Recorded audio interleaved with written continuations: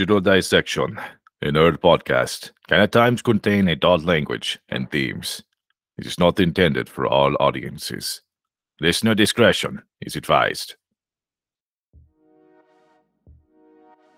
Welcome to the Digital Dissection podcast, where we take a closer and possibly unnecessary look at our favorite properties, creators, and topics. We are your humble hosts, Joe and Mark, two pop culture nerds dedicated to telling entertainment history before it's forgotten too soon. Join us on Facebook, Twitter, and our blog for more information on the show. We also love to hear from you, so why not write us at digitaldissectionpodcast@gmail.com. And now that we've got that out of the way, let's get to dissecting.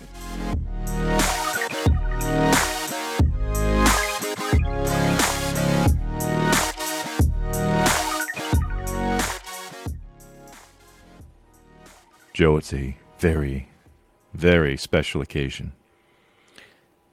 Yes, it's the time for retro review. And it's technically the newest game we've ever reviewed. But it is a remaster of several old games put into one.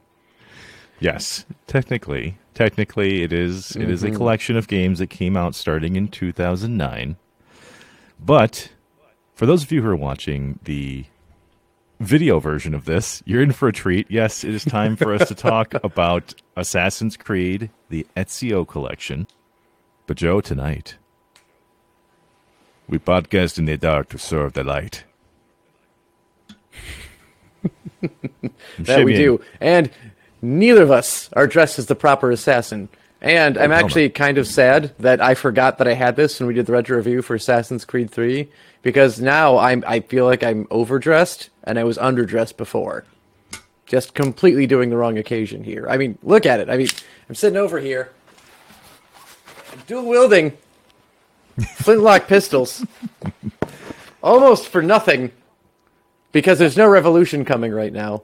But if that wasn't enough, I also have the trusty tomahawk right here.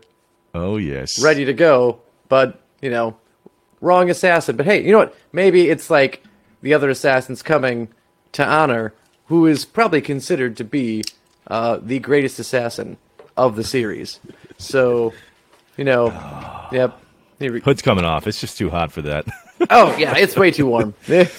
Well, here's the thing, though. It's actually funny timing that we did this, because it is the 15th anniversary of Assassin's Creed as a property, and there's going to be a whole bunch of tie-ins with, past and present assassins and all that good stuff. So it's actually, not the worst thing we've ever done in terms of dress. No. Mm-hmm. And for the anniversary, they just announced, a swath of new, Assassin's Creed games, too. So that's pretty big. We're finally getting Feudal Japan, because no one's been asking for that since the franchise came out, forever ago. So we finally get that. But, yeah, very exciting times, and what better way to honor that than looking back to not the assassin that started it all, but definitely the one that put the franchise on the map. Yeah, I mean, it's not quite going all the way back to Altair ibn Lahad, the youngest master assassin of all time, but this is my favorite assassin, Joe. As you remember, we did start off this season with Assassin's Creed 3, the very first retro review of Season 2, and now it feels like we're coming full circle. This is on that theoretical whiteboard that we have. This was the episode where I'm like, yes! It's here. Yes. That one up there on the board. That's the one I want. And I've been waiting patiently. Yep. Yes, this is your Gundam episode, and I'm very excited. So many Ezio lines are going to come out tonight, and some are going to just be whatever I come up with. But either way, it's happening. But hey, you know what? In the spirit of retro reviews, this is kind of an interesting one, and I apologize that this is conceptual in some ways, because usually we focus on one game.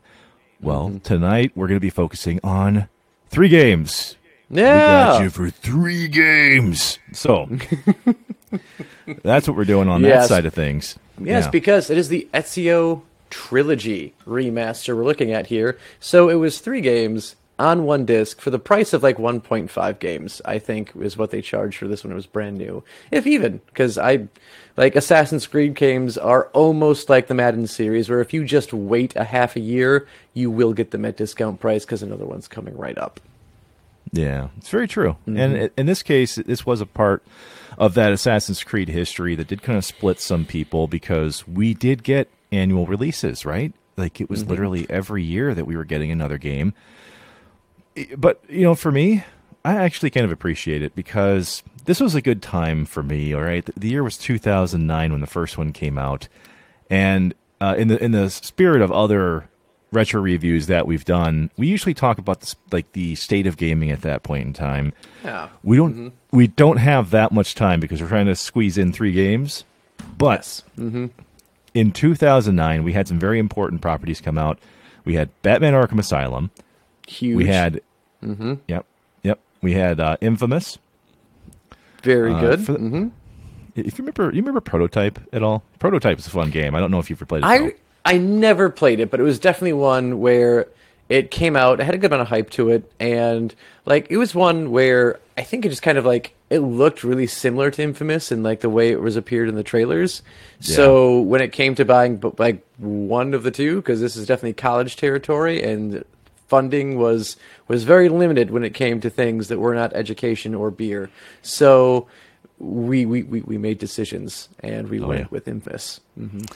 Not a bad decision, rapid firing the last in here. We've got League of Legends, we got Borderlands, Minecraft, and of course, Ghostbusters, the video game. Yes, that was also on the priority list of buying things.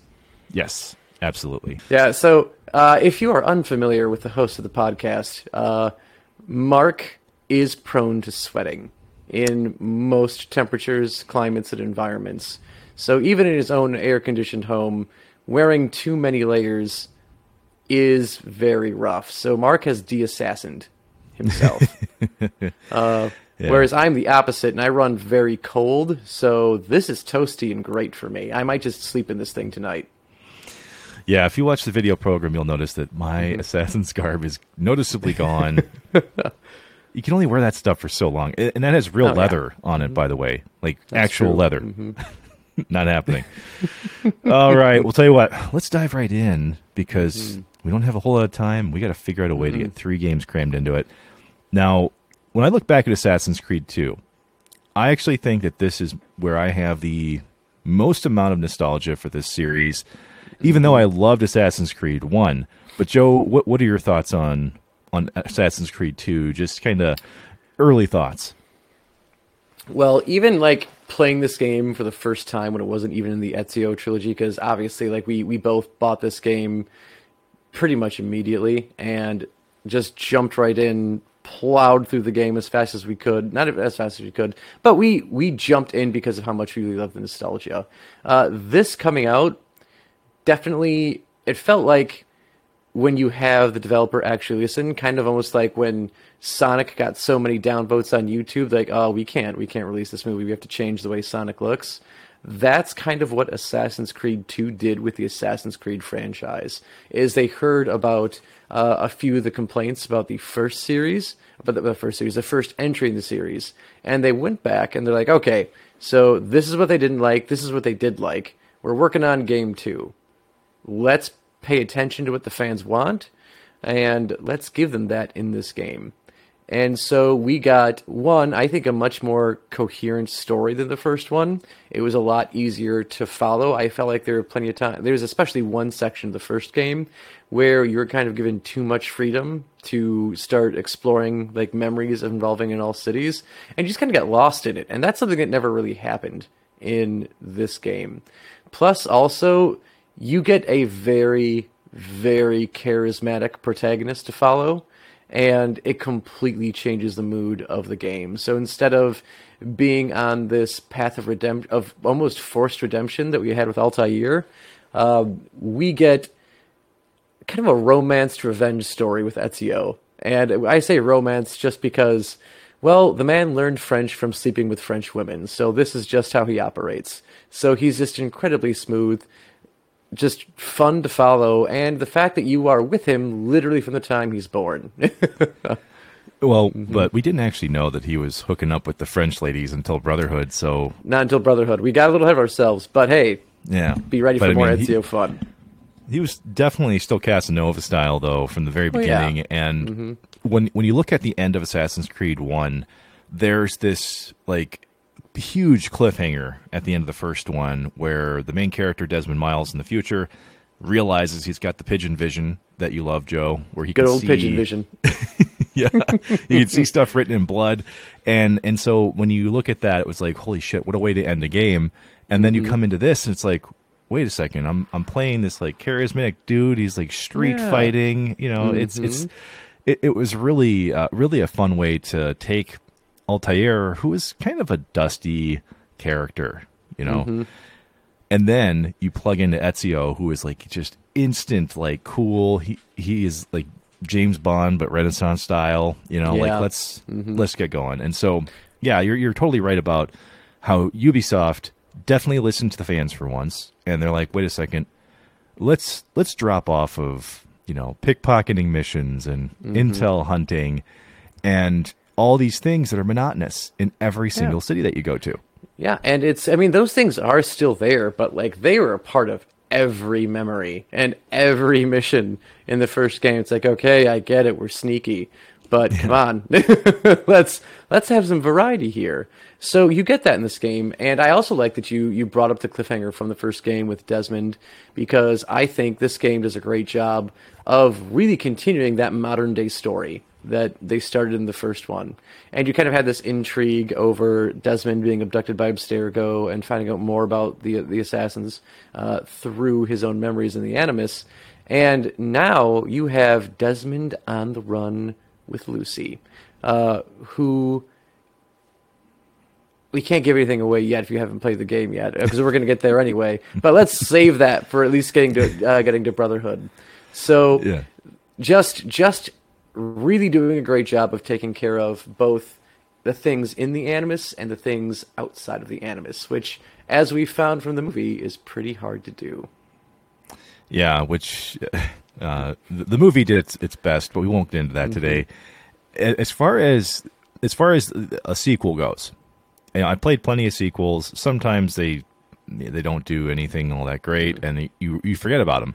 But for this game specifically, like, this is the game that actually put Assassin's Creed on the map, which is really funny to think about, because, you know, it's not always the case with a game having its first entry looked at as like, wow, this game sucks compared to number 2. Yeah, you know, like if it's crazy to think that number 1 was popular enough to get to 2, and then 2 blows the doors off of pop culture, video games. I mean, Ezio's appearing in, you know, awards ceremonies. I mean, literally, like he showed up in some like video game award shows and stuff. So it's just crazy to think that he, like, the character completely revolutionized gaming when he came out. So yeah. I mean, I think he shows up at a bar toasting, I think a guy named Dave. I think that's how the commercial goes. Yep. Yes. When the Templar murdered my family, it turns around and God, I feel like that was yesterday, dude. This is I know, right? 13 years ago, man. Holy shit. Whew. Okay. Yeah. So, and this is also a game where free running got a bit of an overhaul in this, where it was like, I feel like we say almost every game the free running improves a little bit, or they tweak it, they change it. Sometimes it works, sometimes it doesn't. And this is one where it definitely felt like Ezio did exactly what you wanted him to do. And we also got like new skills in this game that helped free running get even better, because in the first game, Altair was very limited in, like, basically he had to get something. If he had to climb, it had to be within arm's reach, or he wasn't getting up there. Whereas Ezio, eventually capable of jumping on the wall upward a little bit to grab something else ahead of him, something else above him. So that made it that much better. And I feel like this game also, this is where like chain killing gets introduced too, isn't it? Is in number 2? No, chain killing would actually be a Brotherhood thing. Brother, yep. But in terms of like what the combat did, you know, in the first game, the novelty for most people was to sit back, and then wait for a counter so that you can do like a really cool kill move.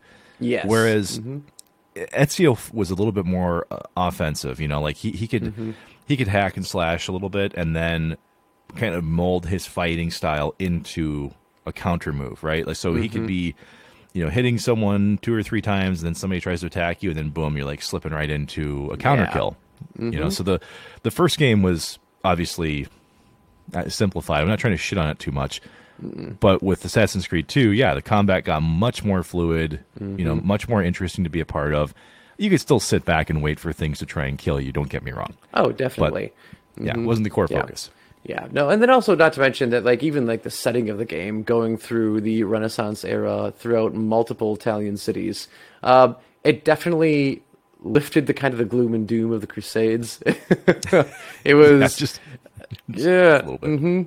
Yep, a little bit. Yeah. So it's like, oh, this is the Holy Land, but man, do we want to go home? And that's kind of what the first games felt. And I feel like just like Templar involvement is also a lot more fun in this game, as opposed to finding random Templar knights that are just absolute assholes to try and beat. Yeah, like that's what I always thought was a major misstep of Assassin's Creed 1, was that every time there's a Templar that you have to kill, for some reason, like even as the main characters and the main antagonists, you still have to do research on them. It's like, that guy's a Templar. You know he's a Templar. We know he Can't is. I just kill him? Yeah, right? Like, why do I have to research this? But in this one, in Assassin's Creed 2, what I really loved about this was that it took the actual Pazzi conspiracy to try to basically take over Florence during this time period. And the Medicis were the rulers of Florence at this point in time.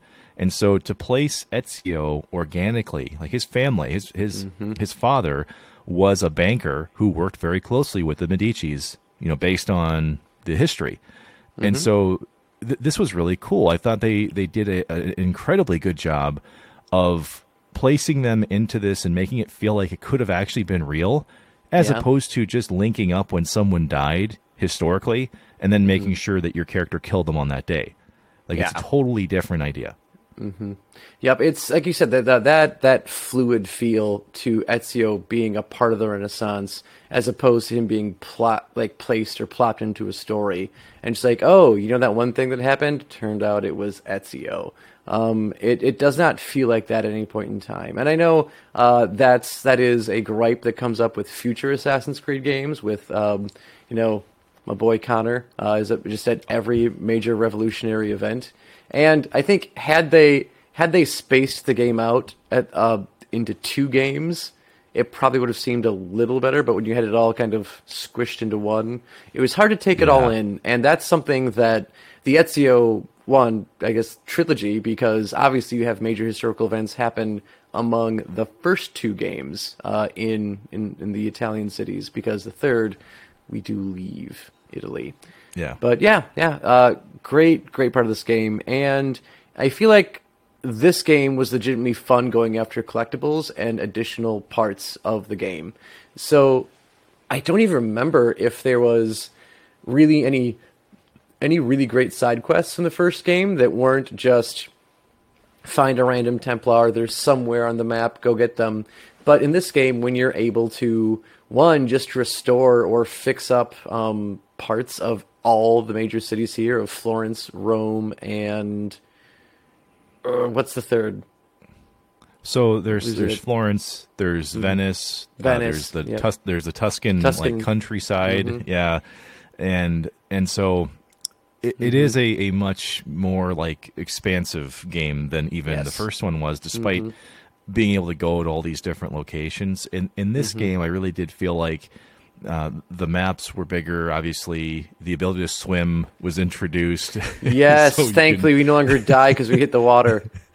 Yeah. Physically, you can actually go into the water now, which is great. And so there were some smaller maps too in between, like the bigger cities as well, that you could go explore, like Forli as well. Like Forli was one of the smaller maps that was available in the game. Still had hidden locations you could go to. And even though it was a small map, it still felt like a sprawling, you know, tiny little town. So yeah, I mean, I think they did a really good job of taking that simplified approach and giving it much more life.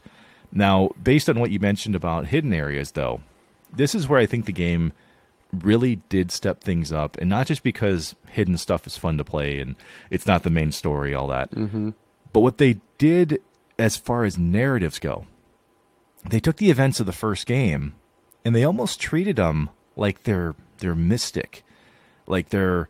I'm not talking about like the blue team in Pokemon. I mean, the events of the first game are almost like legends at this point. Yeah. Right? It's several hundred years later. Only a few people really know the history of the original Assassins, Altair, the Codex, all this stuff. It's a very limited amount of people that even knew about it. So finding the stuff that's left behind is truly a mystery to your character. And even though if you've played the first game and you go to 2, you're sitting here going like, I feel like this is a mystery to me, and I know the lore. Right? And I think that's... I don't know if it really doesn't come up, I think, in 2 or Brotherhood, because they really would look at Revelations eventually. But just knowing that, like, Altair's story doesn't stop after Assassin's Creed. And I think this game starts to hint at that, because you know there are things that happened, but there are things that you don't know about Assassin's Creed. And they hint at the idea that there's something more going on. But even like looking at more of Ezio's story itself, I think more than just like, him being a part of the Renaissance's history in this area, his personal story is pretty great, because we've got some like Sharks and Jet style stuff going on when he's young. He is this brash ruffian who is a lover, not a fighter, but he's also a fighter, so don't fuck with him. And we get this fun, like really, really like huge backstory that honestly I don't think we've quite gotten with any assassin since. Because Connor, you did get to play Connor from a child going onward, but I still feel like with Connor, we got little Connor, we got teenage Connor, and then we got adult Connor.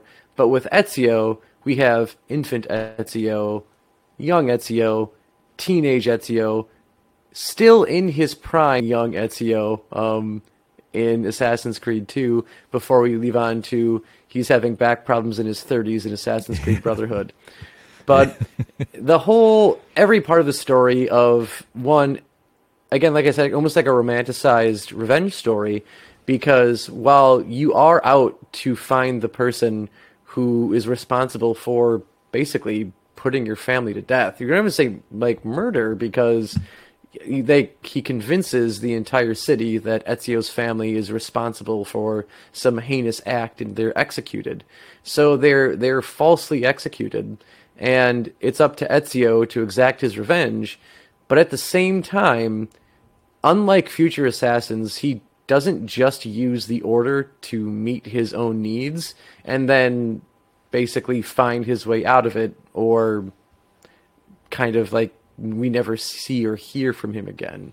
So he really begins to get this deep, devout respect for the assassins, and he helps turn them into arguably the greatest chapter of their existence, because of what they did for him and what he wants to do in return.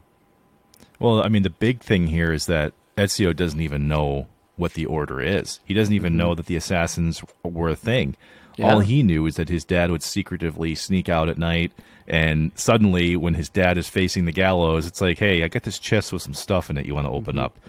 Don't ask questions, just put it on. And it's like, okay. Is it secret? Is it safe? Go get it. Yeah. Let's go get it right now. Mm-hmm. Yeah. And so, like, what I thought was brilliant with Assassin's Creed 2 from a storytelling standpoint is that it is a coming-of-age story for Ezio, right? Because he gets to figure out not just who he is as a person and then growing into adulthood, but then he also sees how much his life changes the more that he accepts what the Order is, and then fights towards that mutual need that they have to rid the Templars, right? Or rid the world of the Templars. So I thought that that's why this game stands out, and people agree on this, is that it ramps up at just the right amount all the way through. Like it's a perfectly like planned out game, and by the time you get to the end, which is breadcrumbs for what's essentially becoming a massive universe, right? Like Ezio is figuring this out, and so are you. And you're going, what the hell did I just see? Because everything up to that point was like, yeah, this sounds like a standard revenge story. It's molded really well within the Renaissance era. It's like, am I looking at Aliens or something? Like, what is this? And that's how I felt playing it the first time. I don't know about you. Yeah, it was definitely, it had that feel that this was something greater than like holy relics, because I feel like that's kind of the impression that you get from the first game, is that these are these ancient things that have been here since, well, from what we could feasibly see is the dawn of civilization. We don't understand them. We just know they have great power. And that's kind of where we're left off with it in the first Assassin's Creed game. And because then you also find out, as Desmond, that's what Abstergo's looking for. They're looking for these old relics. And I think there are hints here and there that Assassin's Creed is taking a very popular narrative throughout books and movies at this time, and is that the gods that we believed in when we were young in civilization may not have been gods. They may have been superhumans or aliens. Yeah. Yes. But I think when it comes to cliffhangers, because they did a really good job with cliffhangers, right, in the early versions of these games, and I can't stop but laugh at a moment at the very end of the first one, or the very end of Assassin's Creed 2, because that's the first time that Ezio hears the name Desmond, right, the main character in the future. And the only thing I could ever think of, Joe, because he goes, who is this Desmond? All I could think of is of one more line he could say, which is, why does he not wear the ribbon? Who is this Desmond? None of it makes any sense. Street tough. Yeah, he's a Seinfeld street tough, right? Oh my gosh. Who does not wear the ribbon? So either way, I think Assassin's Creed 2, in trying to fit this within this 3-game narrative, yes, it blew the doors off of everything that Assassin's Creed 1 tried to be. And that's what I think the lasting legacy of that game is going to inevitably be, even as they keep making more Assassin's Creed games. But as you shift towards Assassin's Creed Brotherhood, Joe, what kind of thoughts did you have going into that game, knowing what you got from 2? Well, one, the bar was set very high, because if we could be generous and call Assassin's Creed 1 A New Hope, then 2 was most definitely the Empire Strikes Back of this franchise. It is, I don't want to say it's where it peaks, but it is definitely probably the strongest entry in the series. And it's not to say that nothing comes close to it, because honestly, I have a favorite. So yeah, we enter Brotherhood coming off of riding a pretty big high off of Assassin's Creed 2. You've got the assassins victorious in ye old Rome. I think Ezio literally, I think Brotherhood starts with a party in honor of Ezio and what he did to take down the Borgias, or not take the Borgias down, but severely put a damper on their plans. And meanwhile, in the real world, the modern day world, we have found where the Apple of Eden has been hiding all these times. So we are in hot pursuit with Desmond and Lucy looking for the apple. Yeah, now, if you're not familiar with Assassin's Creed, if you're not intimate with it, the Apple of Eden is essentially an artifact of this First Peoples that we've been talking about that's revealed at the end of the Assassin's Creed 2. And this kind of lays the groundwork for this continuing struggle between free will and basically forcing people to obey what you tell them, And so it was really interesting to me that the First People's artifacts and this Apple of Eden, right, the supposed apple, I thought that was really cool that they kind of kept that the focus of the Ezio timeline, right? Because the Apple of Eden appears in the first game and everything, but it's much more tangible in this one, right? Like you're actually getting your hands on it. You can actually see what it does, as you hold it. And so it was, it was really cool to actually see this mythical thing they bring up, and now you're actually holding it and using it. So I thought that was a cool way to start, for sure. Yeah, I think so too, because especially the way 2 ends with the final battle is you definitely, because you get an apple at the end of 2, and you more or less just get to like press square and walk on out of a place filled with soldiers that there's no way you were going to escape without the apple. And so it's kind of like this, this badass moment, and it's followed up immediately with the apple in Brotherhood. Yeah, because that's essentially how Brotherhood starts, is actually right where 2 ends. Like you've got Ezio standing triumphant with a ton of questions, and then you're put right back into it. And so once again, this is a pacing thing. Like, I thought the pacing was brilliant across this trilogy, of this series. And as you come into 2, and you're still coming off of this high of like, yes, we won, but I don't know exactly what to celebrate yet.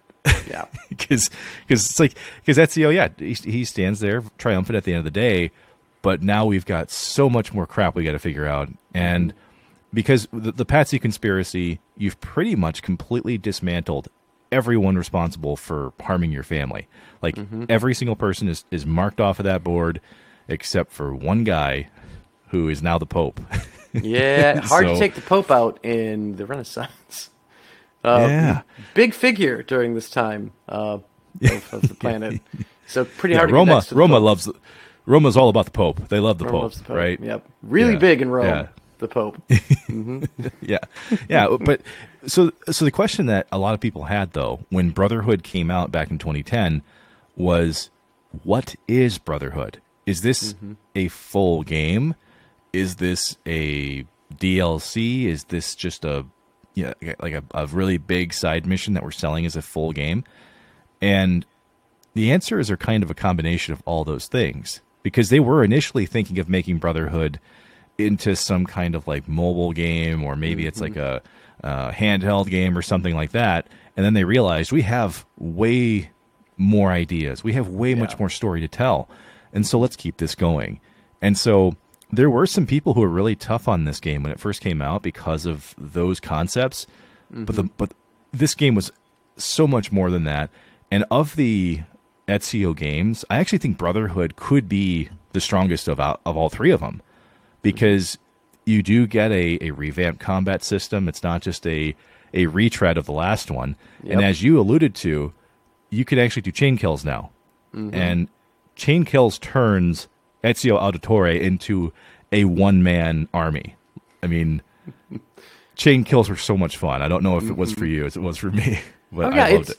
Because, like, I know, like, you'd mentioned that in Assassin's Creed 2, they definitely made it so that it was a little more offensive on Ezio's side.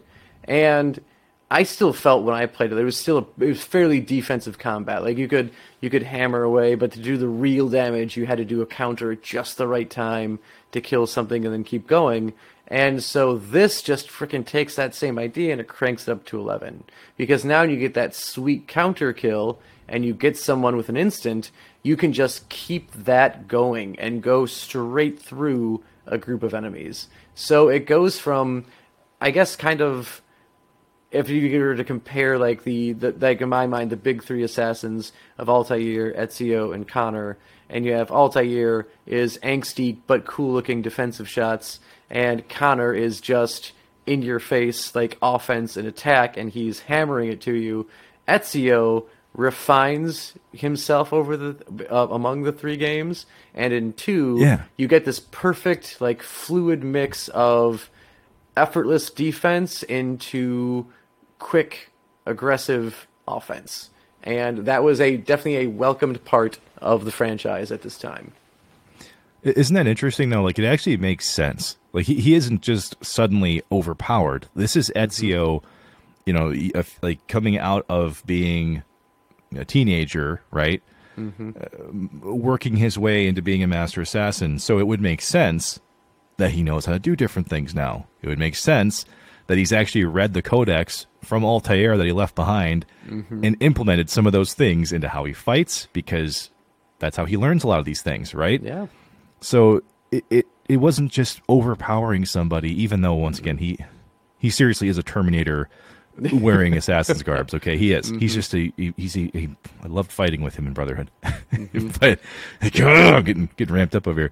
Whew, awakened something to me, Ezio. Yeah. Yes, although I mean the game is guilty of some like typical sequel stuff.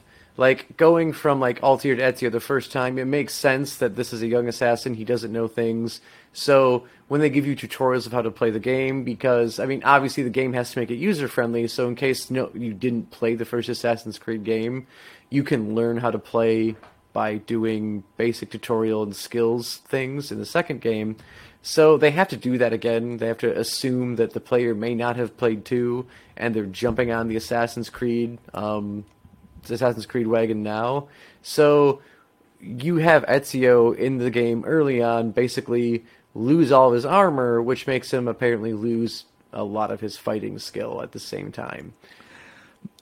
I'll agree with you somewhat on that front, because what Joe's referring to, if you've never played Assassin's Creed, is that Altair, the main character in the first game, leaves behind this like set of like indestructible armor that he figured out how to make, because guess what? That little apple of Eden tells you how to make really cool shit. And so he takes it and figures out, okay, here's how I can build this stuff. And yeah, it is one of the stranger choices that they decide to make, other than the fact that, yes, in sequels, typically your main characters are going to be worse off than they were in the first one, right? Yeah. So, yeah, this game does kind of take that standard trope, and they take an indestructible set of armor and suddenly make it destructible. But yep. It's got to go down. But that doesn't mean that you're an infant in Assassin's clothing anymore. No. I mean, Not quite. You get the most iconic set of Assassin's robes that they would end up using for almost every major marketing campaign. Yep. And what was nice about this game is that, yes, you can purchase different armor sets and everything, but there's never a point in this game where the armor sets that are available to you feel weak. No. I mean, you can still make up for any gap you might have, because you have to buy every single piece, right? Mm-hmm. I never felt like I was at a disadvantage in this game, despite losing that stuff. So, and Joe, just like in Pokemon, if you don't know how to play this game, you just need more training. And they actually have in-animus training for you to fight and to do combat. So I don't give people excuses on this one. I'm going to be honest with you. There's plenty of things you can do to make sure you know how to play as Ezio with some of these tweaks, right? Oh, yeah. But no, I guess the way I was counting more towards like Ezio seemingly himself can't do things that he used to do at the end of 2. You got to earn those skills back through whether it's like unlocking, like obviously, like apparently for Ezio to jump from one part of a building up to another requires a special glove. I don't get it. It's what he needed. It's what he preferred, and you can't jump right away. You've got to unlock the special glove. Unlike in the next game entry, you can just jump right away. Like, nah, fuck it. He doesn't need a glove. He's old. He knows what he's doing. But looking back at other game features or mechanics or even story in this, one thing that I really liked that this game did was it really leaned into the Ezio Da Vinci like relationship.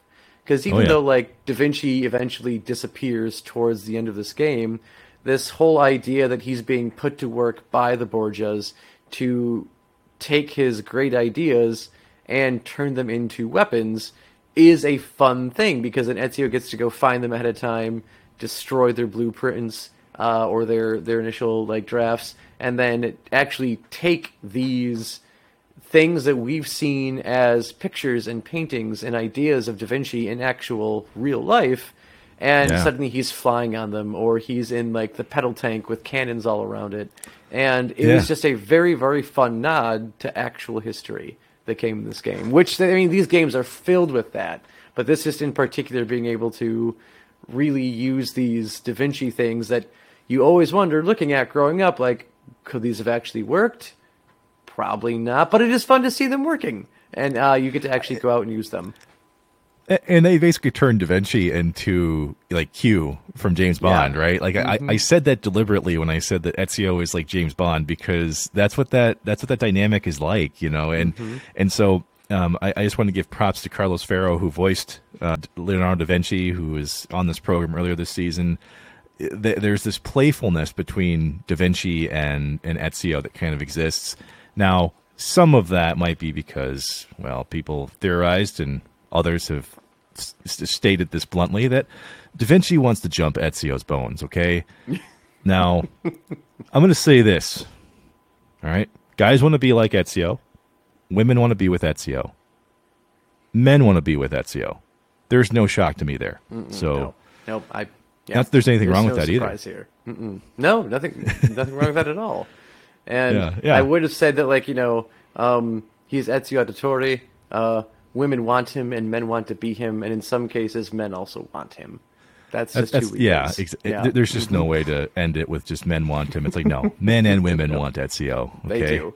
Yes. I'm equal opportunity, you know. Yeah. But so here's what I thought was cool though about Brotherhood, because it seems like it wouldn't make sense to have just Rome be the main map, right? But it works. Yeah. Having a location as Rome and having that be like where mostly everything happens, you know, because there's side missions and like you mentioned, there's the War Machine stuff, but that to me almost felt like, oh wow, is this a mistake to have it just be Rome as the one main thing that you're playing?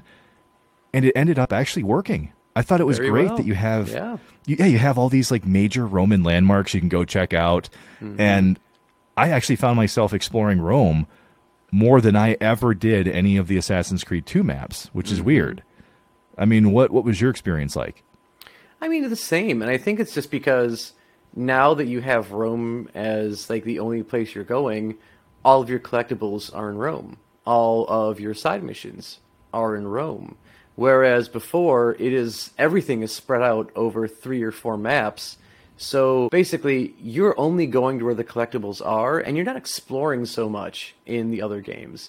And which isn't to say that they didn't do a good job really fleshing out the cities in the other games, because they definitely did. If you take the time to explore all the cities in Assassin's Creed 2, you're going to find some really great historical like Easter eggs and perks and nods. And you probably have missed them because you were so focused on just going one to the main story, or you buy all the maps that you need to so you can go straight to the collectibles, and you don't necessarily think about taking time to explore the cities. So in this game, when they put it down just to one, even though maybe you are focused on just doing the main story, or you're trying to go from collectible to collectible, you're only doing it in one city. So they spread it out over the one city. There's more to pick up. Therefore, you get to see more of Rome and appreciate it more. I mean, I definitely appreciated it more. I'll just be blunt on that. I think you already knew I was going that direction. But to me, Brotherhood, it had like there's different elevations. You know, there's you can actually see the differences between where the money is in Rome, because you're a liberator as opposed to someone trying to get revenge this time around, right? So in liberating Rome, you're going to some of these places that might be a little more downtrodden than the last one. And when you go to an area of Rome that maybe has more influence and has politicians and people in it, you see the architecture change. You see the streets being cleaner. You know, things just look different. And so I thought that was something that the previous game really didn't have a whole lot of. And so that's why Rome, even though it's one location, it felt like 10 different ones right all on top of each other. And so I thought that was a really cool decision to make, because it could have backfired easily, and some people may not agree with this. But I think that's why Rome, to me, is just such an awesome location and a well-executed one in this game. Yeah, I completely agree. And I think it's time we actually touch on why the name of this game works so well for what it does. Because one, they couldn't call it Assassin's Creed 3 because Assassin's Creed 3 was already in development. So you couldn't just go straight on with the numbering. And so when you call it Brotherhood, it works because this is the first time in the franchise that you really get to take control of other assassins and have them go out and do things. And it's more than because, like before with Ezio, basically you got missions from someone else in the guild, and you still get those as a part of side quests. But now, as a master assassin, you get to be in control of basically a whole separate other game. And you get this mini game of sending the assassins out to various parts of not even just Europe, but basically the world. They're going into, I think, parts of Asia, down into like the upper portion of Africa, and you can train up the assassins and get them leveled up, get them better gear, and make it so they're more capable of going in and doing missions without getting hurt or killed in the process. And of course, you get to actually, I'm pretty sure this game, you get to actually help them in the game, where you see them as like a character. They start as a small like side quest, you save them, and then now they're into the actual Brotherhood, and you're sending them out and having them do things for you. Yeah, you actually have to go save these people because they're usually getting beat up on by city guards or something. And one of my favorite lines in these games, it's not that it has any like crazy meaning, it's just when Ezio reaches out and he's like, "The liberation of Roma has begun." And like, it's just, the guy's like bald and like he's got like, his mustache is uneven like mine. He's like, "Oh, thank you. I'm just a simple baker, but I'll fight with you." And you're like, that to me was where I'm like, did you actually vet this dude at all? Because just because he's wearing purple doesn't mean that he's going to be a great assassin. No, not at all. They're all wearing purple. Every one of them is wearing purple. Yep. And all this guy has is bread too, so he probably wasn't the best person to bring into this whole thing. But yeah. If you're stealing bread, like, go for the guy that was stealing, like a pork loin or something. Make sure that the assassin's got some protein on those bones, all right? You don't just want to go for the guy eating carbs all day. No. Yeah. And when you're going for favorite lines, I thought you were going to go straight to, "Did you look behind the table?" Oh, yes. Yeah, that dude, Bartholomew is one of the coolest assassins in the Order because, and we're not going to go all the way into his story because, because you can look at that yourself. But yeah, that is one of my favorite lines where it's like, "Did you look behind the table?" Yes. I don't know. I'm assuming he did. Yeah. Yeah. But seriously though, the idea of actually having an Assassin's like Brotherhood, it was there in Assassin's Creed 2. You didn't know it was there until they kind of reveal who all these people were. But once again, you're playing the role of Liberator. So you have to found your own Assassin's HQ in Rome because the Borgia and the Pope, the papal people, they've all forced them out. There's no assassins that are living, as assassins in Rome anymore. So that was really kind of a cool thing, because if you looked into the codex and some of the behind, like the non like main or the non main like missions in 2, you do hear about how Altair did find other branches. Like, this is one of the reasons why the Assassin's Brotherhood, the original one, had so many potential issues and some splintering, because Altair was going around the world trying to build up the Order. So it was neat to kind of see Ezio step into that same type of mentor, or il mentore, as the trophy is called in the game.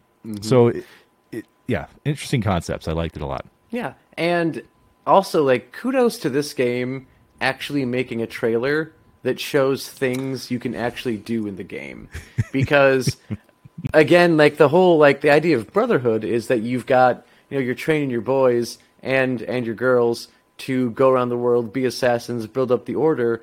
And that's all fine and good in terms of getting trophies and doing a side game, but what are they doing for you in Rome? Well, the more you level them up with their skills, the more they can help you in the main storyline. So they go from being able to like do simple things like they just will pop out of like a haystack, go and just kill someone and keep on running as a simple thing, to joining you in fights, to eventually you get the Arrow Storm.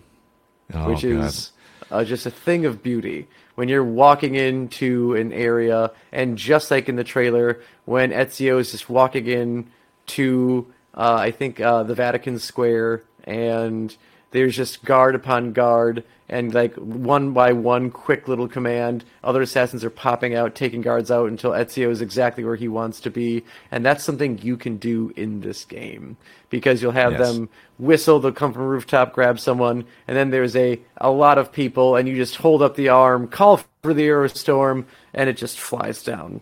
Wrath and fury upon everyone. Yes, and I think what Joe is trying to do here is make a call out to the very first trailer for Assassin's Creed, where Altair takes a crossbow and shoots a Templar with it, and then you never see the crossbow until this game. Mm-hmm. Not until this game. You can buy it. You can actually buy it pretty early on if you pickpocket enough people. But true. Yeah, mm-hmm. you couldn't get that in any other game. And I'm like, were we really that far ahead or that far behind? I don't really know, but yeah. So that's what I did really like about Brotherhood was the fact that yes, you do start off with one arm tied behind your back, right? But over the length of the game, I felt like in any Assassin's Creed game that I had achieved the most I was going to achieve. You know, it was just a good feeling. Like the Brotherhood stood back up. And the whole time, Ezio stays true to himself as well as a character. Yes. You know, there's never any kind of weird changes or strange things that he kind of goes through here, and so that's why I think it was just as good of a game as 2. I thought the story that carries through here was just as strong as 2 was, even though it wasn't that revenge angle. I still think it was really good, and so I think that's why I spent the most time with it out of the 3. I spent the most time with Brotherhood. And still, favorite platinum trophy is Brotherhood, even though not the Ezio collection specifically, of them all hanging out on one disc. But yeah, our quest to platinum the original Brotherhood after the fact, right before the servers were about to be closed down. Whew, great time in our gaming journey. Oh yes. But speaking of journeys, Joe, that's what brings us to Assassin's Creed Revelations, which is officially the beginning of the Old Man Ezio journey. Mm-hmm. And I've got to say, on the topic of trailers, we talked about, obviously, AC1, 2, and Brotherhood. Revelations is easily one of my favorite trailers from this entire series. Doesn't matter which game. This trailer, it was beautiful. It had Woodkid's Iron as the theme song for it. And it was crazy how well that theme, or the song, the lyrics of the song, match up with what Ezio is doing at this point in his life. Because it just kind of sum it up quickly, Ezio's gotten revenge for his family. Ezio has brought justice to the city of Rome, right? Pretty much bringing down the Borgias and taking care of business right there. Now his journey shifts into meaning. Trying to understand, okay, I'm an assassin who's seen quite a few moons. What am I doing here? You know, like what? Even in the trailer, you know, he sounds almost like, I wouldn't say downtrodden is the right word, but it almost seems like he's accepted that he might die without really knowing what his point was in life. I mean, is that what you kind of got going into this one? Yeah, definitely. So one, even the title Revelations of Ezio finding out the greater purpose of what's going on here, I think is a great direction to take the game in, because, like you said, Ezio, I think at some point in time between Brotherhood and now, he's just kind of losing the plot. Like, yeah, I get it. We're trying to beat the Templars to like these artifacts to keep them from misusing them. But other than that, like, why are we doing this? There's got to be something more than that. There's got to be greater purpose. And he gets, of course, glimpses of this when he interacts with the Forerunner race. And he needs to know more over not just, again, his purpose, but the purpose of the assassins in the first place. And what we also get through the trailer in this one is you kind of see this after shadow, or this ghost of Altair when Ezio is fighting. So you get this great way of not even just wrapping up or coming close to wrapping up Ezio's story, is we finally get to circle back to Altair and what he did after the first game was done. Because when you leave leave him in Masaif, it's almost like, okay, so I guess he beat his former teacher and leader. What does he do after that? We don't really get to know his life. Does he just die right after that? We don't know. And it turns out Ezio would also really like to know. So he sets out to find purpose through what Altair's left. Now, one correction for you there, though, is that there are some things that we know about Altair if we looked deep enough. And there are some things that Ezio knew about Altair, but not fully, right? Like, he knew that Altair actually married a Templar, Maria, I believe, and they have children together. So he knew about that stuff. Or I should say maybe Desmond knew this. I don't know if Ezio did. It was definitely Desmond that knew it. So either way, there's questions left over. There's things that we clearly need answers to. Yes. And in the spirit of kind of explaining Brotherhood, Revelations was another one of those games that was potentially conceived as, once again, a handheld or a mobile game. And so because it was made. Wasn't it being made for the Vita? That was its plan. Yeah, it was supposed to be on the handhelds. Yeah, and so once again, I was like, holy shit! I am so happy that they made this a console game because the narrative that they tied together didn't just tie together Ezio's story; it tied together all 4 games up to that point. Yep. And so if you'd only played 1 and 2 and then skipped Brotherhood and Revelations, it's like you fucked yourself big time. Oh, like yeah. This is the payoff for for 6 years of gaming. Like this was huge, and I couldn't thank him enough for having made this one. Because as far as like gameplay goes and like the stuff I appreciated the most, Brotherhood definitely wins that one.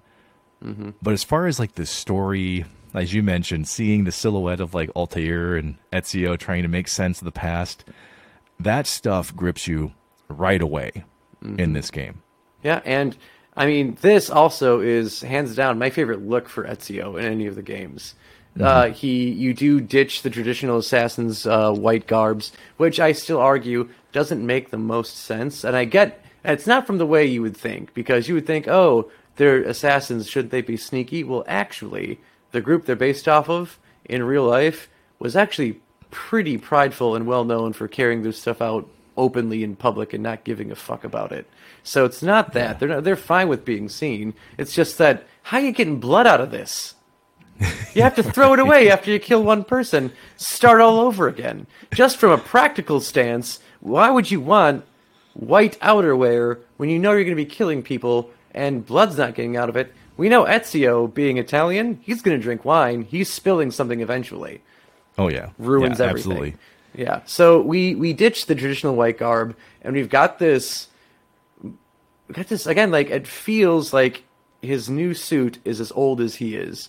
It is black. It is gray. It has furs on it to try and keep him warm as he's moving through different areas, and it just looks like it's experienced and it's seen things and been to places.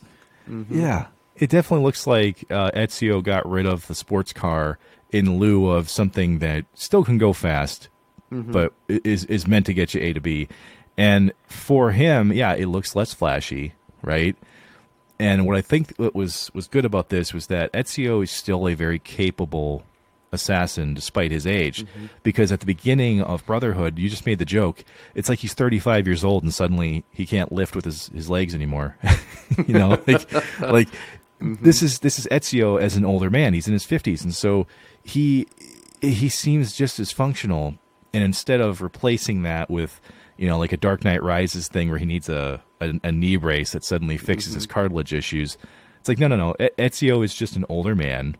He might heal a little bit slower now. He might need to drink some cranberry juice, but he's still a skilled assassin. And so I thought instead of doing the standard sequel treatment in the beginning of the game where, like you mentioned, you have to learn how to do all this stuff again, instead you start off with a gravely injured Ezio, and it makes more sense as to why you can't do the things.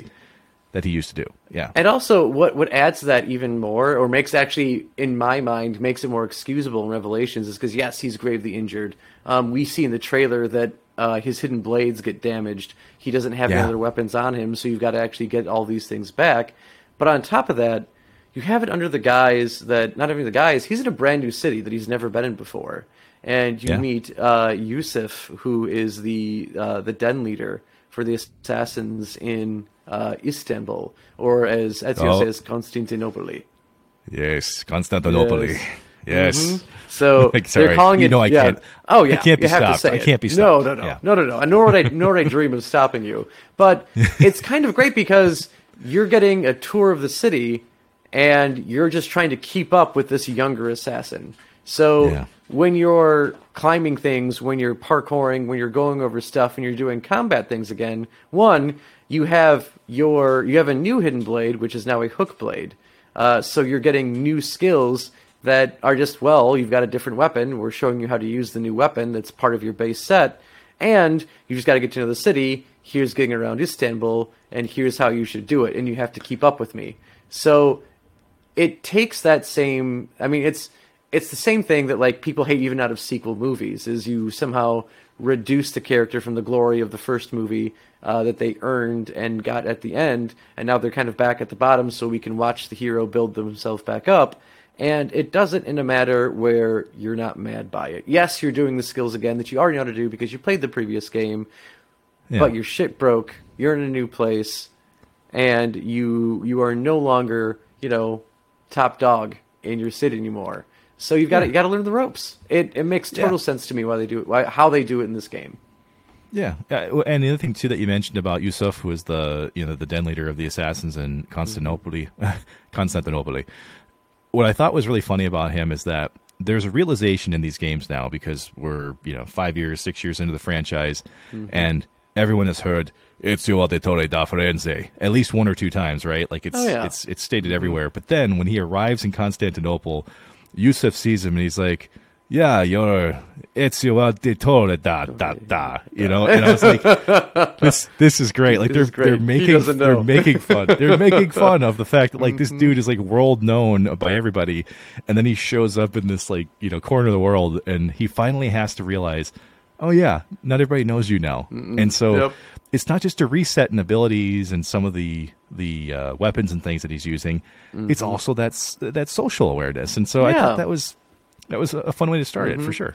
Absolutely. And then, of course, we get new game mechanics and new game modes. So I don't think you're sending assassins around the globe anymore. I think that mechanic didn't make it to this game.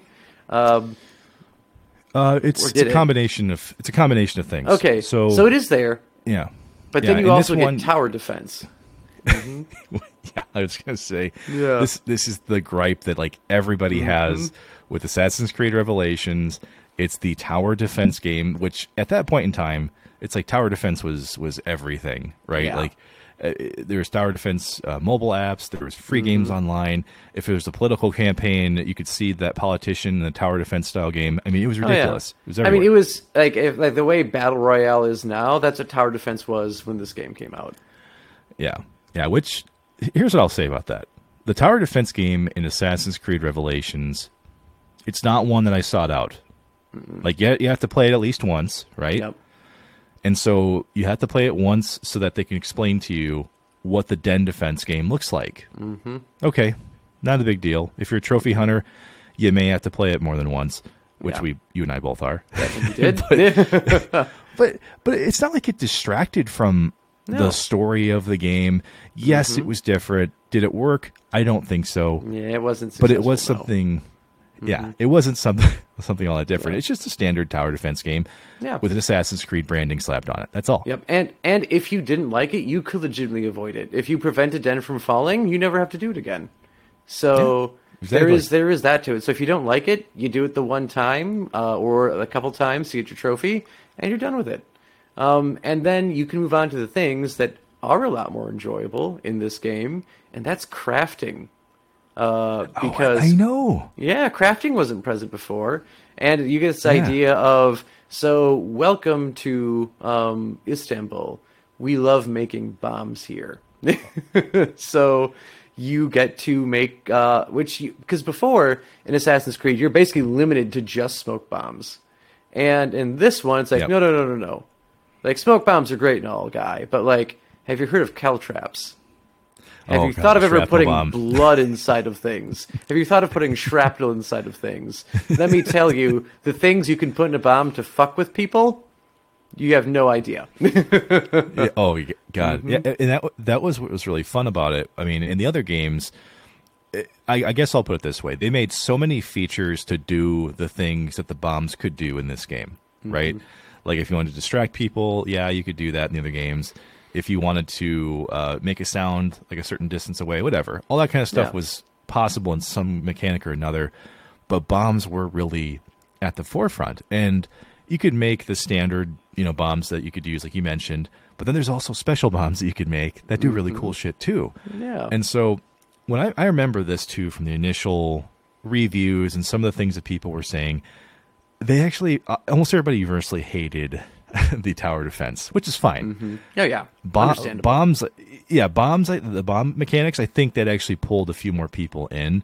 Oh, yeah. Because, up to that point, because you wouldn't get any other complex crafting until 3 and 4. So here it was like, this was actually something to kind of look forward to, it for me at least. And you can find different items along the way, and there's rarity to them. So I thought that was a really fun mechanic. Absolutely. And actually backtracking a little bit to Brotherhood, we've been talking all about just Ezio's journey so far, and we kind of left Desmond out of what's going on right now, because you have a very, very big cliffhanger at the end of Brotherhood between Desmond and Lucy, and we won't completely ruin that for you. Desmond ends up in a coma, however, because of the events that happen at the end of Brotherhood with him and Lucy.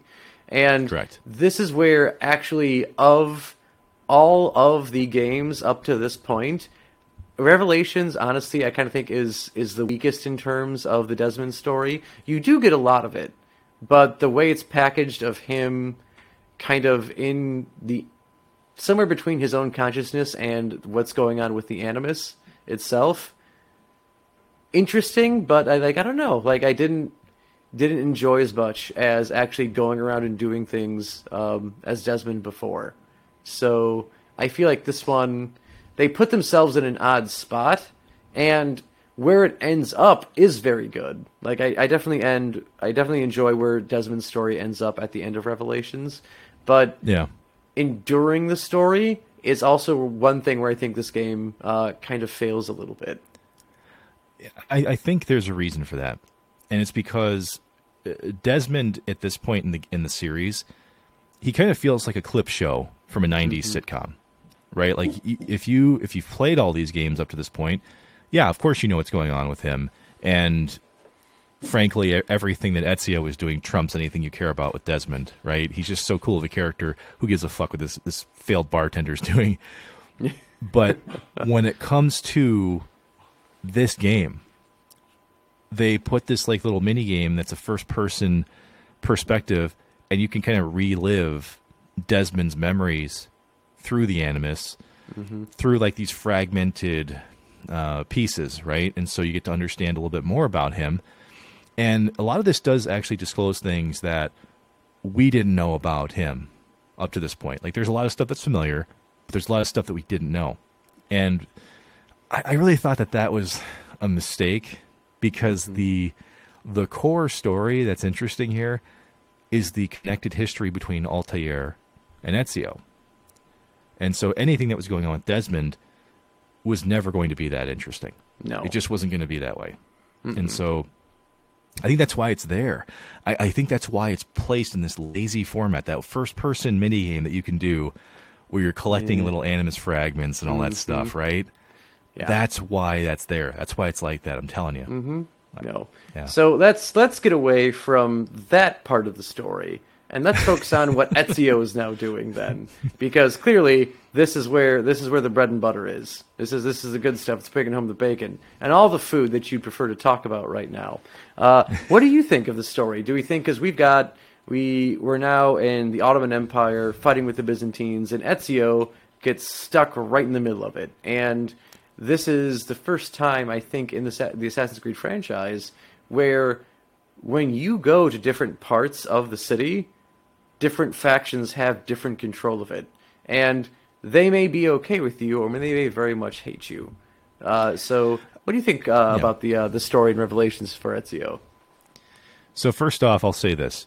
I think less people are familiar with the Ottoman Empire, the Byzantines, the Turks, and like the Eastern European struggles that have happened historically with Constantinople, Asia, and Europe kind of having that bridge, right? I think that less people know what actually happened during this time period. And hey, whatever. I don't know how you spent your history courses. I know how I spent mine. So what I thought was a big misstep here was the fact that they chose a side in the Ottoman and Byzantine conflicts. Yeah. Right? And of course Ezio is placed right in the middle of them as every assassin is, right? That is one thing I will say kind of gets I would say there's some points taken off there. And it's not because of the fact that Ezio wasn't doing what Ezio does. He's always wrapped up in political intrigue and, serving out whatever means he has at that point in time. But for them to pick a bad side in that conflict, I thought that was a mistake on the part of Ubisoft. Because there's so many different ways that you can look at this actual conflict when it came to the Ottomans taking over areas of the world at that point in time, the fight over the throne, all that kind of stuff. So in less words, yes, they skinned their knees on this game from that narrative. And instead of taking something that I think they truly understood, they instead needed a backdrop for presenting Ezio uncovering the past. Because Altair did come to Constantinople to try to do what Ezio is. That's why Ezio's there. It's the fact that Altair built this library in Masyaf and he left the keys in Constantinople. So, there you have it. I mean, I will freely admit that I do not know much about that part of the world's history during this time. And I think it's because I was always getting so caught up over the name change, over going from Constantinople to Istanbul. And eventually someone just said, that's no one's business but the Turks. So I just backed out of it at that point. Yeah, I knew that was coming. How could it not? It's the truth, though. I mean, think about it this way, all right? A lot of people know about the Borgias in Rome, right? There's TV shows made about it. There's fiction made about it. People typically have taken Western Civ or something and they got there. Same thing goes with, I would say, a similar amount of familiarity with the Pazzi conspiracy. And because the Renaissance is obviously romantic, people love that part of Italy. It's less that you have to get caught up on. But in this game, I think it's cheaply used as a background. Yeah. And I'm not going to say it's dangerous and that people need to have content warnings because of it.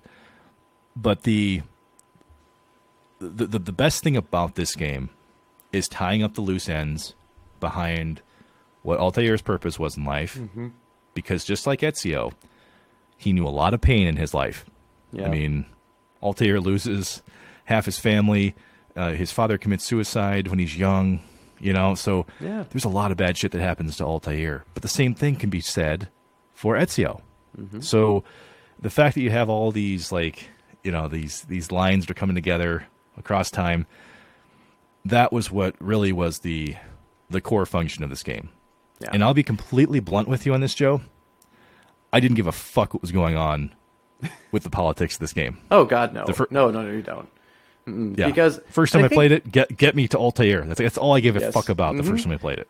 Going on Altair, and again, you going into knowing that this is Ezio's last hurrah, and you want to see how he goes out. And I also think, without giving away what happens, because if you haven't played this yet, and you go out and you pick up the Ezio trilogy, it is just such a well-written and developed ending for Ezio's story. And I mean, you could even say it's not the true ending because there is the short movie Embers, which did come out with with Revelations when it originally came out, and that's where you see old man Ezio finally pass away.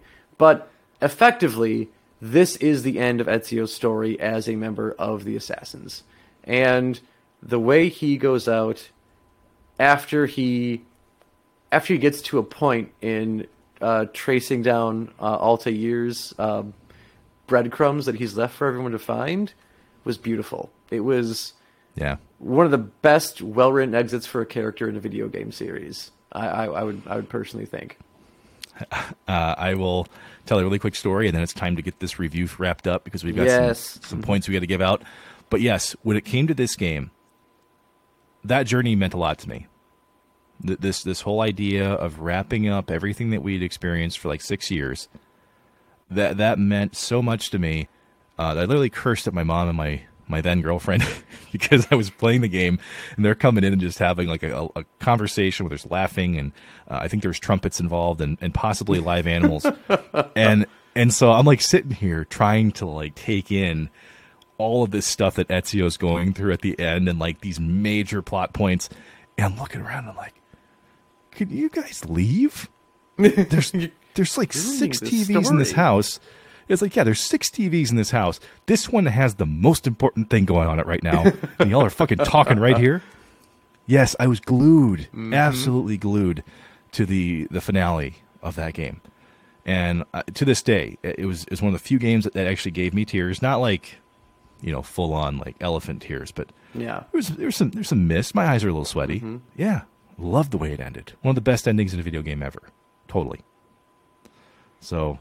I all right. Unapologetically believe that. Oh, yeah. So, I mean, definitely go out and get this game. Give it a try for yourself. You need to see, if you haven't experienced Ezio's story from start to finish, and even if it's a matter of, like, you're not going to play through to be a completionist, you just want to experience Ezio and his journey for yourself, pick the game up. And now, it is time for us, because you can see Sully walking in the background. He may be queuing us up to like, hey, dude, wrap this up. I got to go to the bathroom. It's time for us to go ahead and review this. And because we've done before, we've used Hidden Blades, we've used Tomahawks to review these games, I think it's time we go apples. And not your Granny Smith, not your Macintosh, and certainly not your Red Delicious. But it is time for Apples of Eden. And that's how we are rating this game. Yes, and you know what, Joe? Normally you have the first crack at rating the graphics, which is our first metric. I'm going to take a shot at it first this time. Go for it. Change things up just a little bit. So when it comes to graphics, the Assassin's Creed franchise, obviously nowadays it's top of the line. It's one of the best made games you're going to find from a graphics standpoint. Wasn't really the case back when Assassin's Creed 2, Brotherhood, and Revelations came out. Now, it did get better. From one game to the next, right? Like there's a shot in Brotherhood where Ezio's looking at his Uncle Mario, and he's like in his study, and he's staring at him, and it looks like you're looking at a real person. Like it looks like you're looking at an actual real person in CGI. So I'll give him that. It got better as it went. But in AC2, when you're going to talk to your dad and he's in jail, and your dad puts his hands through the bars, it literally looks like someone said, "Hey, do fingers look like carrots?" And somebody went, yeah. I think so, But make sure you put a fingernail on that carrot, okay? Yes. and they are at least baby carrots. They're not, like, coming to weird points. They are baby carrots. They're just bulbous and thick. Yeah, we're not savages. But no. Yeah, it was not good. No. So I will say this. For graphics in the series, I'm going to give it like an aggregate for all 3 of them. But I got to give it a 3.75. Because I truly believe that's indicative of the entire series to that point. Yeah, completely. And I have to say, I winced a little bit when you started talking about Uncle Mario, because I totally thought you were winding up for a bad joke when you said Uncle Mario was drawing you in. You got really close, and he was going to pass away in your arms. And just as he died, he went, "Wah!" and then died, but he didn't do that. No. You do get one Super Mario joke in the series when you first you meet Mario, and Ezio's like, "Who are you?" "It's me, Mario." And I'm like, okay. This guy right here giving the bad uncle jokes. Yeah, you're a funny guy, huh? Yeah, funny guy. Yeah. So going on to graphics then, I'm taking this from the standpoint that I don't know if when you gave it that rating, you looked at the games when they originally came out. I was going off of if you actually buy the remaster of the Ezio trilogy and that comes out. I was looking at the metric of how a lot of times it doesn't get better. It doesn't get better. It really doesn't no. get better. If anything, Carrot it Fingers is still there. Still there. Still very much there. And I mean, it's still like you buy the like, to me, like the standard of the collection on a single disc is always going to be the Nathan Drake collection. And even when you look at that, when you're compressing that many games onto a single disc, even though it's on the next gen platform and most of the games are on the previous, actually no, all of them are on the 3. Those games are not as pretty on the Nathan Drake collection as they were back on the 3. And this is the same thing. Even like in their time, they had their moments where they looked pretty and others where they were rough, and now you've put them all together onto one disc. And again, you're doing the same. You're compressing data, despite the fact that you can read it better. And still, I think the graphics go down a little bit. So I'm just going to give this a 3.5 with mine. Yeah. Right. Okay. No, fair enough. Well, making our way over to gameplay, how do you think the gameplay stands up for this trilogy? Gameplay? I mean, this is something where I don't think they actually actively improved gameplay from the original games when they came out to the remaster, which is fine. You don't have to do that if you don't want to. You don't have to fix bugs that aren't there.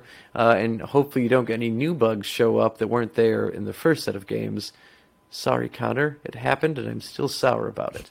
But as far as gameplays goes, I am still going to say that 3 is the gold standard for gameplay, and that the way, especially like with combat, like Connor's combat system, in my mind, is the creme de la creme of the Assassin's Creed franchise. And when you get Ezio from being a step above where Altair was, to then a step above to where Ezio was before, to then kind of being a lateral motion in the third game, because I don't think combat gets any better, and it also doesn't really get any worse when you go from Brotherhood to Revelations. The chain kills are still there, the hook blade mechanic is pretty fun, and it changes up combat a little bit, but by and large, still pretty much there. I don't hate it. I also don't love it as much as I do with Connor.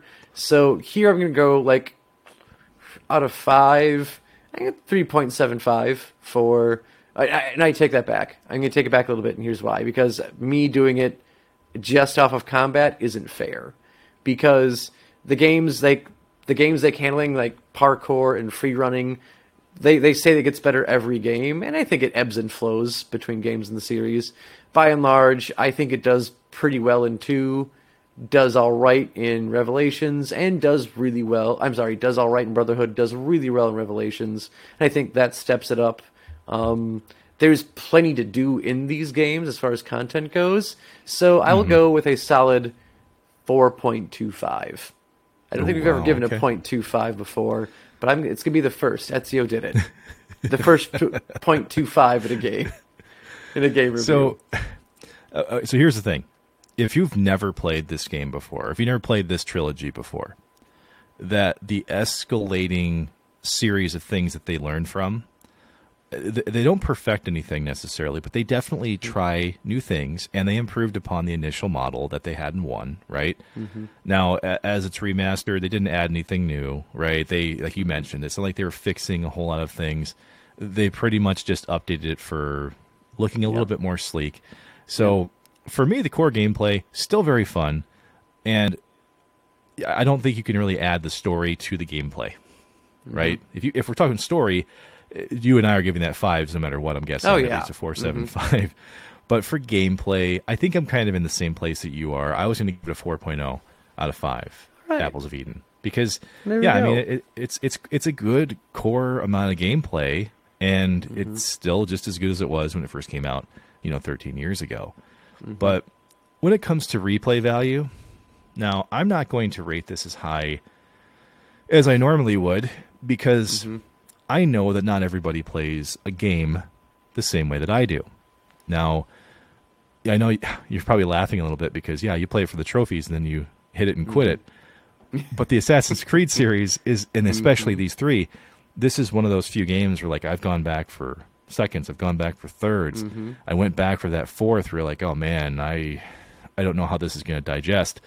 So I have played these games multiple times over. Sometimes I would find things that I didn't even do, like in Assassin's Creed 2 and Brotherhood. There's extra things that you can tack on, like DLC and free DLC. I never even played. Yeah. I didn't even know it was there. So I think the replay value is pretty good, even if you've played it before and didn't know about that. So I'm going to give this another 4.0 out of a possible 5.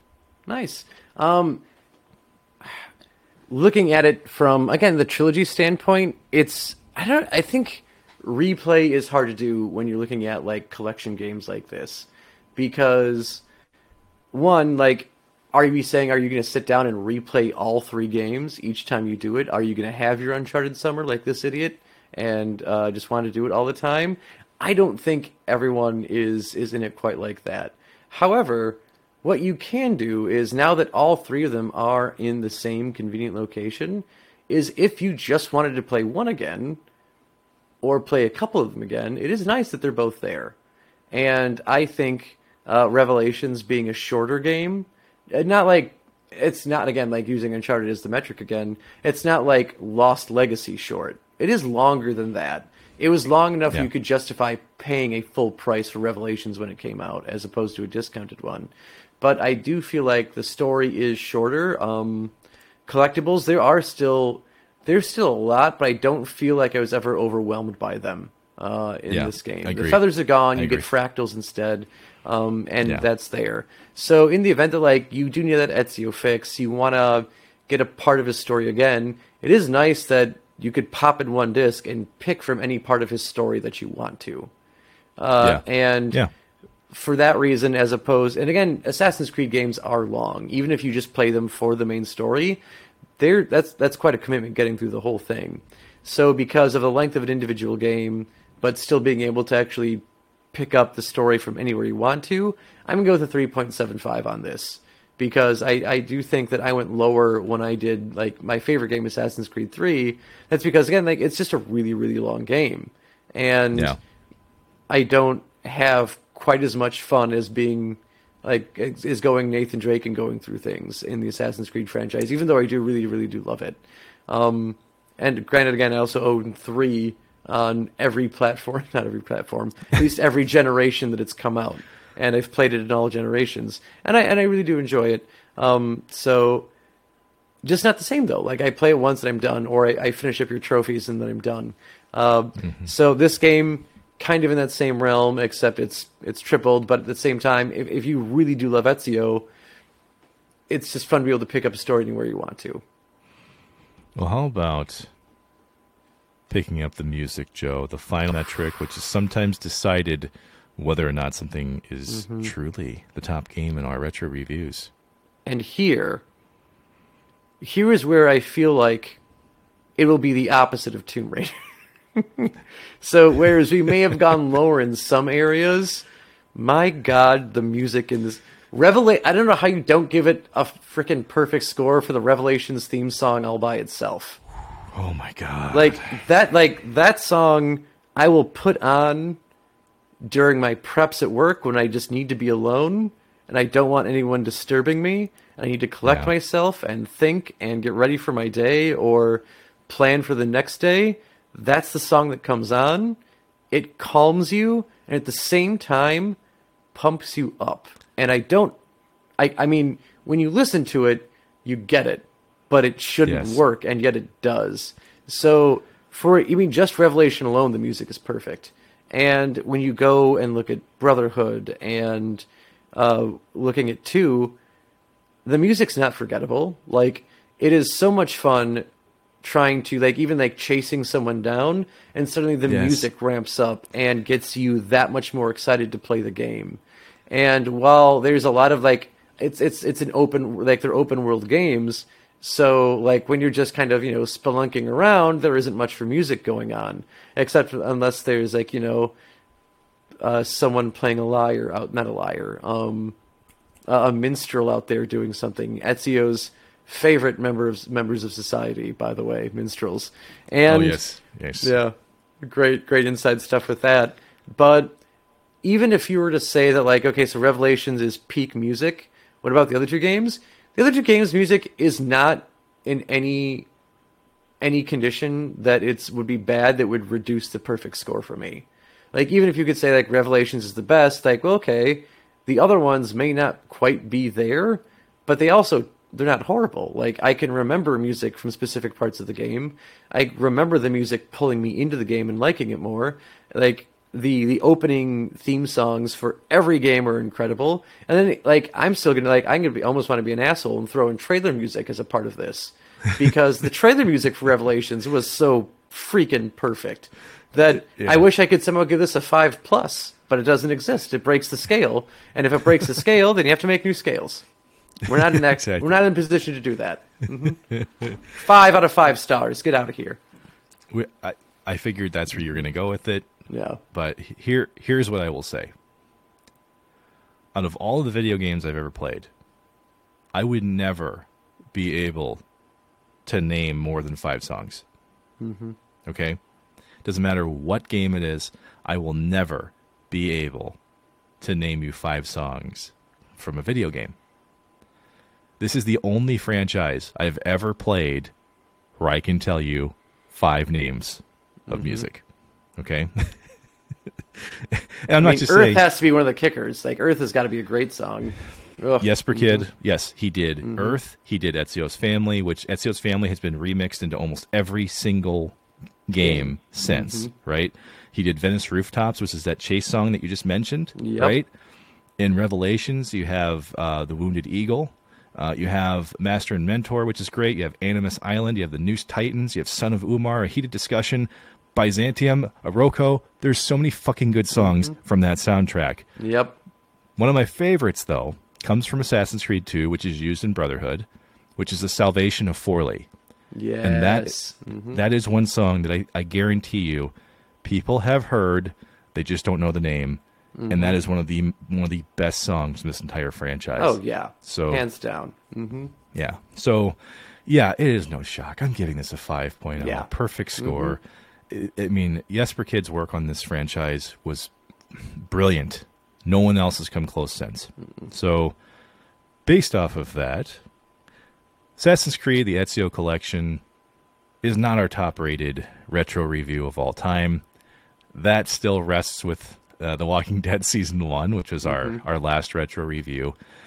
But this still is in the top 5. It actually comes in at an 83%, which actually puts it ahead. This puts it ahead, Joe, of Injustice. It puts it ahead of Tomb Raider, Donkey Kong Country, and Assassin's Creed 3, Joe, your favorite. It is. And again, I have no qualms with this being with us rating this higher than 3 because again, this is definitely the Jeremy Clarkson like dog analogy, whereas that's a German Shepherd and it's brilliant, it's bred well, it does its job well, it's an amazing dog, but this is my dog and he's my favorite. And that's Assassin's Creed 3 to me.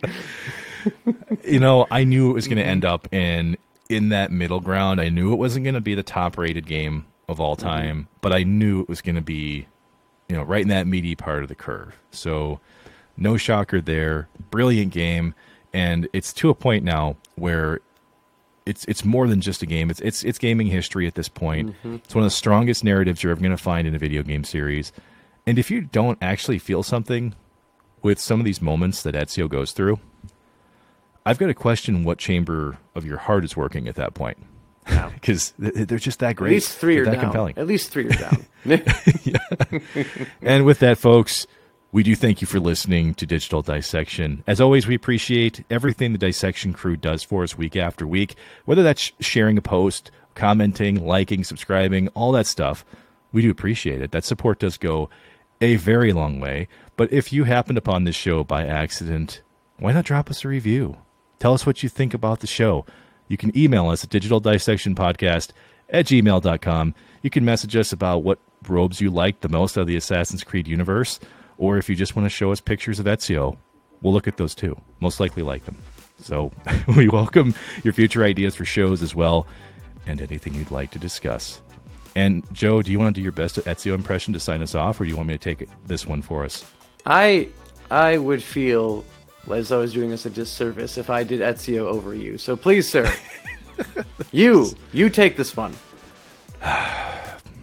Well, I'm going to pretend like I'm going to fight it, but I'm not fighting this at all. You will not pull a waiting. Caesar and deny me 3 times. No, I've been waiting for this moment a long time. And until next time, keep on dissecting. And don't try the leap of faith. There's not enough hay in any cart that's going to save you jumping from that distance. Just Physics just do not work that high up. They just don't. no. Yeah, he should be rightfully dead by now, as well as all assassins. Yes.